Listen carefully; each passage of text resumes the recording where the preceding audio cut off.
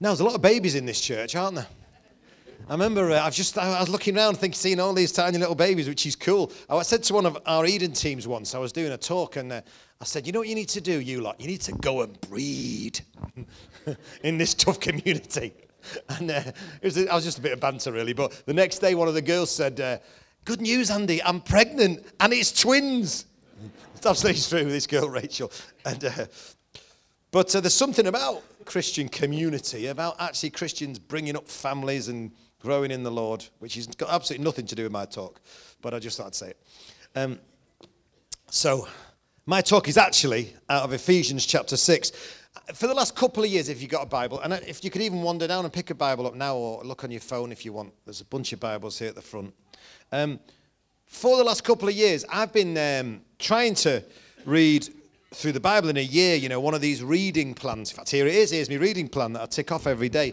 And I found it occasionally that I end up speed reading just to get my 4 or 5 chapters done a day that I've been reading. And a week ago, I was listening to this guy, and he was talking about just focusing on a passage from the Scriptures and not burning your way through the Bible and marinating in the Scriptures. And so I thought I'd do it this week.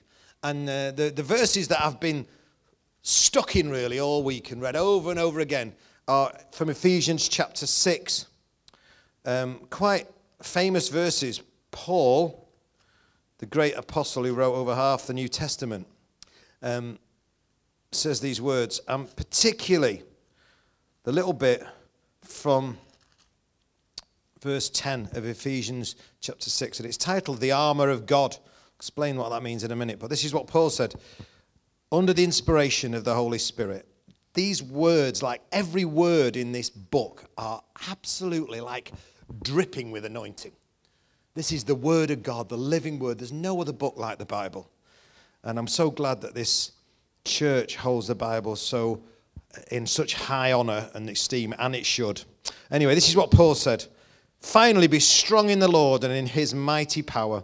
Put on the full armor of God so that you can take your stand against the devil's schemes. For our struggle is not against flesh and blood, but against the rulers, against the authorities, against the powers of this dark world, and against the spiritual forces of evil in the heavenly realms. Therefore, put on the full armor of God, so that when the day of evil comes, you may be able to stand your ground. And after you've done everything to stand, stand firm then, with a belt of truth buckled around your waist, the breastplate of righteousness in place, with your feet fitted with the readiness that comes from the gospel of peace.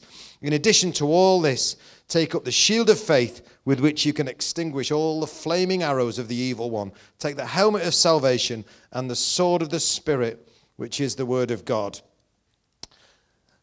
I'm a big Billy Graham fan. If you go in my office, you'll see I've got various pictures of Billy Graham around my office, and Billy Graham went to be with the Lord in the last month, and I don't know whether any of you saw Billy Graham's funeral. It was amazing, actually. He was 99 years old, and he was a man who'd gone the distance. Even last 10 years of his life, he was housebound, and then last year or so, he was bedbound. He's still making these videos, and still people coming to him, and he's ministering to him, and it's a life. I love the story of this little farm boy in a place called Charlotte in America, and a bunch of Christians had a prayer meeting in a barn, and they prayed, God, would you let somebody from this village take your gospel to the ends of the earth? What an amazing prayer. We've been praying that for Higher Midlands, honestly, that some of these kids who really get saved will go out and take the gospel to the ends of the earth. And then shortly after that, a bloke called Mordecai Ham, an evangelist, turned up, had a mission, and the last person to come forward and the last appeal was Billy Graham, and he touched the lives of hundreds of millions of people. And the wonderful stories that came through. And I'm hearing stories, my friends, my family, all sorts of connections who've come to Christ through that man's ministry. A man that went the distance. But you know what? Billy Graham is unusual. Because I also heard this week that only 20% of Christian leaders finish well. How terrible is that? Only 20% of leaders actually don't give in and back off and end up bitter and disillusioned and disappointed or fall into some sin that takes them out. How bad is that? So the vast majority of people don't finish like Billy Graham. They fall by the wayside. And you know why that is? Because according to Ephesians chapter 6, there is a devil and he has schemes. It says in Ephesians chapter 6, so that you can take your stand against the devil's schemes. You know what a scheme is according to the dictionary? A scheme is a long-scale, systematic plan to achieve a specific action. Now, Satan himself has a long-scale, systematic plan to stop you going the distance. He wants you to become one of those statistics. He wants you to fall away, to not make it. He wants you to give in, to back down, to pull away from full-on, all-out commitment to Jesus Christ. He's got a plan. And you will fall to his plan unless you put on the full armor of God. Unless we're people who are protected, as Paul explains here. See, we live in a very, very messed up world. And Satan's doing some terrible things all over the world. I mean, I was at Spring Harvest 2 weeks ago, and there's this woman there from North Korea, Hey Woo she was called, and all she could say in English was, I love you. So I had about 10 minutes of her holding my hand going, I love you, I love you, I love you. I'm like, hey Woo, I get it, you love me, okay. But actually, this woman had spent 14 years in a horrendous a labor camp in North Korea for being a Christian. Her husband had died in that labor camp. This amazing lady had planted a church in the toilet. The only place they felt safe was this filthy, stinking, disgusting toilet in the labor camp. And she's just the most remarkable. And through a translator, I heard this incredible story. And as I'm hearing her story, I'm like, how can anybody not believe there's a personal devil who's working on the earth when you hear what's going on in North Korea? Even when you look at North Korea and you see side by side to North Korea is South Korea. Now, South Korea clearly is not the perfect place, but blimey, I'd rather live in South Korea than North Korea, wouldn't you? You know, South Korea is the revival land that's gone from, in like 70 years, one of the poorest 10 countries in the world to one of the very richest countries in the world. Over 50% of that population are born again. They are the missions tour de force. No nation on earth is sending more missionaries out per capita than South Korea. No nation on earth is praying more than South Korea. I mean, there's like millions of them gather 4 o'clock in the morning across that nation to pray for the world. Side by side, there are these two countries. And so I also saw there was this Spring Harvest. In fact, it nearly made me sick, to be honest. This video of Mercy Ships. Anybody heard of Mercy Ships? Mercy Ships is a fantastic ministry. First thing that happened, first time we got there was this video of Mercy Ships. And Mercy Ships are these wonderful Christians who've built this like ocean-going liner and turned it into a hospital. And these Christian surgeons and doctors go out there, and he travels around Africa just stopping off in very poor communities that have no access to health care. And when they did this video, it was when the facial surgeons were there. And there's this queue of people, like a mile long, with the most horrendous goiters and tumours, bigger than their heads, these little kids queuing up. And then the story comes through of how these people are considered cursed in their village and not allowed to go out without their heads covered. And all this stuff's going on. I'm like, no, how messed up is this world? How broken is this world? Because there is a devil and he's got schemes. But God's got a plan. And when the day of evil comes, because the day of evil will come, the day of evil will come for you. It just means when the devil's ready to have a field day. And I bet you've all experienced times in your life when you felt some of that. You know, wow, this season is hard. This season is disappointing and discouragement, and even it could lead to despair, and you're feeling against it, back against the wall. When the day of evil comes, Paul says, and Paul knew a little bit about that, because at this moment in his life, he's actually, writing the book of Ephesians, chained to a Roman guard. He's chained to a Roman guard, and he's reflecting, I think, on this guy, and he wouldn't have his full armor on, but there'd be lots of Romans around with the Roman soldiers who wore this armor, and he's reflecting and he's thinking, and the Holy Spirit's inspiring him to write these words, and he's like, you know, here I am, boxed in, I'm in prison now. There's every chance I'm going to be martyred for the faith. All this stuff's coming against me.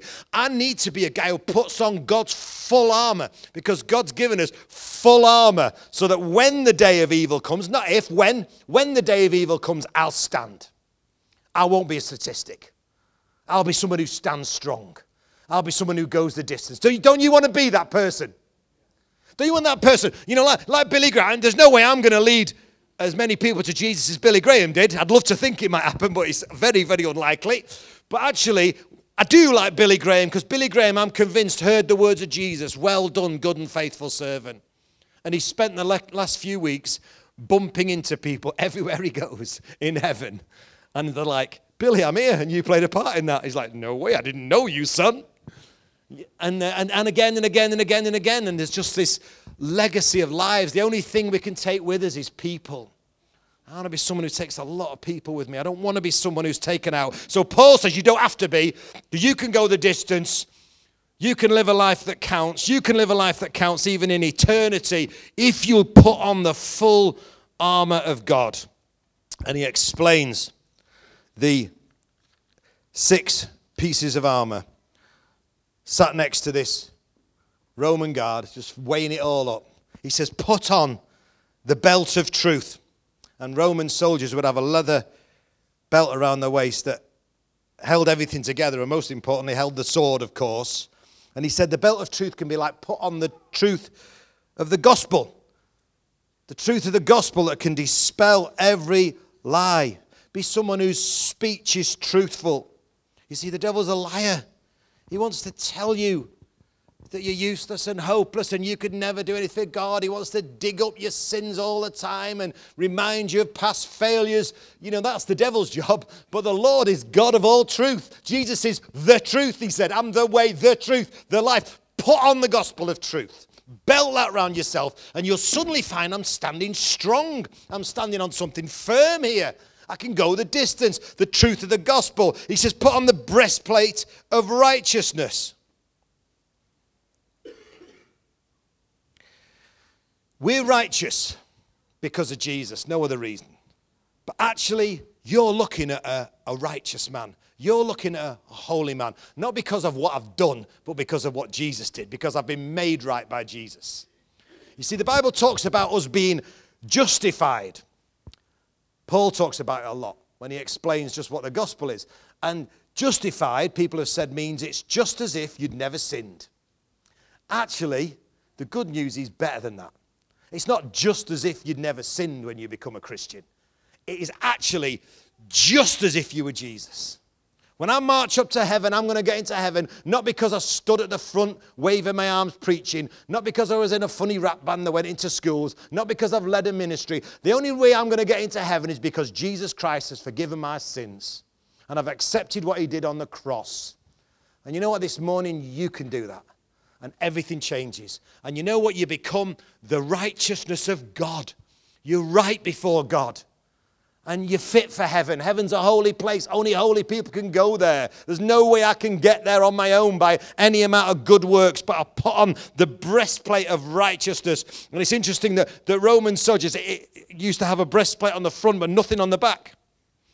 And I march forward towards the enemy with that breastplate of righteousness, my right standing before God in Christ. It's something I can stand on. He says, put on the gospel boots. The shoes of the gospel. You know, Paul knew that the reason the Romans had taken over large parts of this earth was a lot to do with their armor, and particularly to do with their shoes. They were called the collegia. Absolutely key. Not a very good picture, actually, that. Whoever did my PowerPoint, but you get the idea. It's a rugged boot with straps up. It meant they could go over great distances in short pace of time. You know, other armies had these great big metal boots on and they were clunking along. The Romans were swift and fleet of foot. Speaks to me about readiness and preparation and firmness. The gospel gives us all those things. Talks about the shield of faith. And he says the shield of faith, take up the shield of faith that can quench the fiery arrows of the evil one. And you've probably seen the pictures of whatever, if you've watched any of these films about Roman times that they would fire flaming arrows.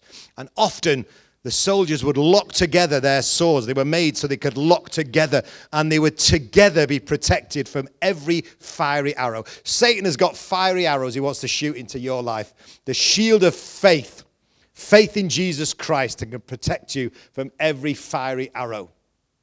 Are you excited by that? You should be. You're going to be all right.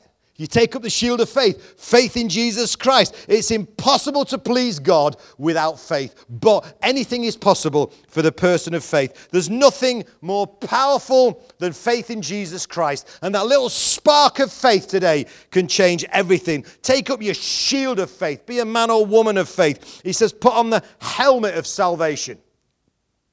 And in Roman times, the helmet would be like you couldn't get an axe through this helmet, but they would often be highly ornamental as well. They'd have a great plume on them or all sorts of, and it's a picture of the gospel. It's a beautiful thing, but it's a strong thing.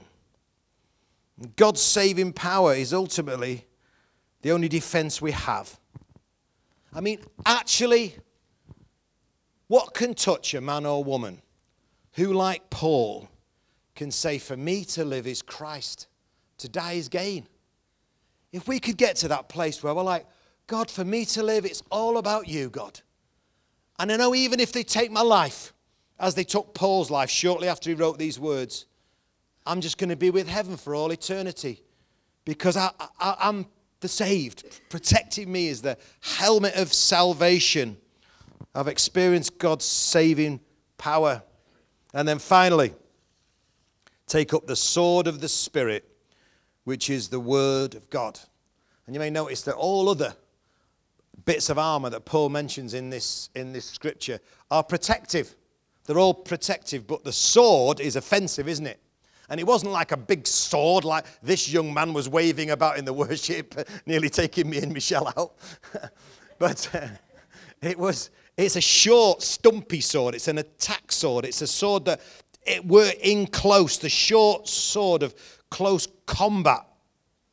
Speaks to me of three things. The sword of the Spirit, which is the word of God.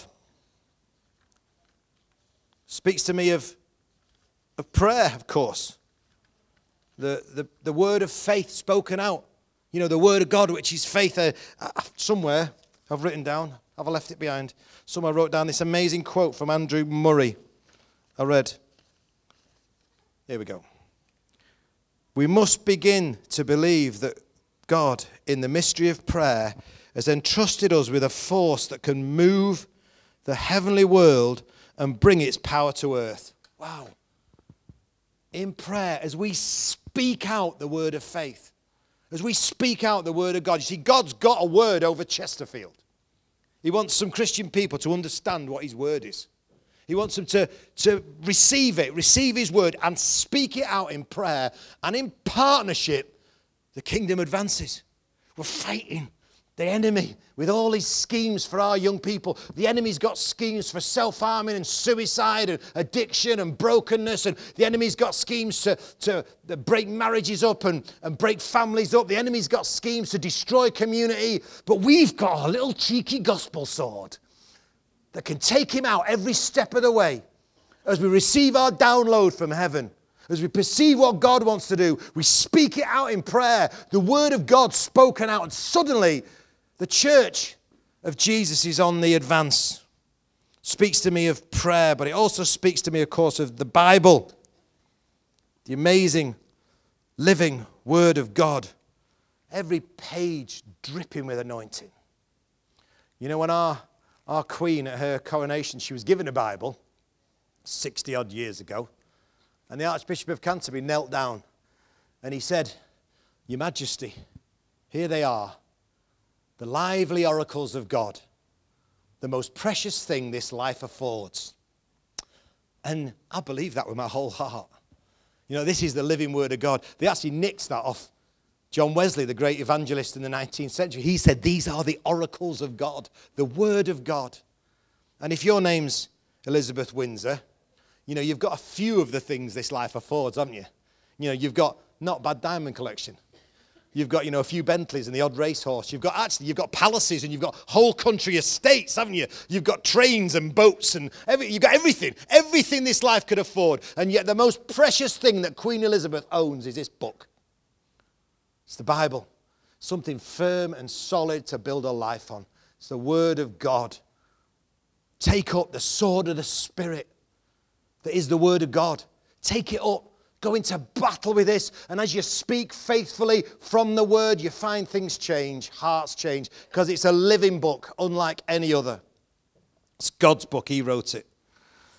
But of course, it also speaks of the gospel preached, the gospel proclaimed. Take up the sword of the Spirit that is the Word of God, doesn't it? The third thing it speaks of is the gospel spoken out. The Word of God. The good news that God had a plan. He unveiled it through the scriptures, through His people, thousands of years, telling them all about this day when the Saviour's going to come, His Son's going to come to earth. And then it happened. Jesus came along, and this incredible role model of wonderful teaching, the greatest teaching the world's ever heard, spectacular miracles, and just a life poured out. And then a hideous death at the end of His life. But the people at the time didn't realize what was happening, but that's the very reason He came. This is why I came, Jesus said, to die. And as He died on the cross, He took the punishment for all our sins. And so somebody like me and you can be made righteous because of what Jesus did. And then He rose from the dead. I mean, He really did rise from the dead. He said, I rose like the first of many. I rose to go and take many with me. And here we are today, part of this incredible church of Jesus. A couple of billion of us meeting around the world from that one life. See, God's got a plan. It's the gospel. And as I share that, I've shared it all over the world. Wherever I go, I just see life springing up. Spring Harvest last week, I was there just praying with somebody. And next to me is a woman with a husband. And she became a Christian 20 years ago. And the stubborn old beggar resisted. But that was his night, just to fully surrender to Jesus. What a precious thing. On that side. And on this side is a little 8-year-old girl from Holland with a father in tears. And there's his 8-year-old daughter giving her life to Christ. And I'm like, this is amazing, this sword of the Spirit. Satan had plans for that relationship. And suddenly God's in charge now. Satan had plans for that little girl, but suddenly God's in charge. And we fight with that sword of the Spirit for Chesterfield, don't we? We go out with this gospel.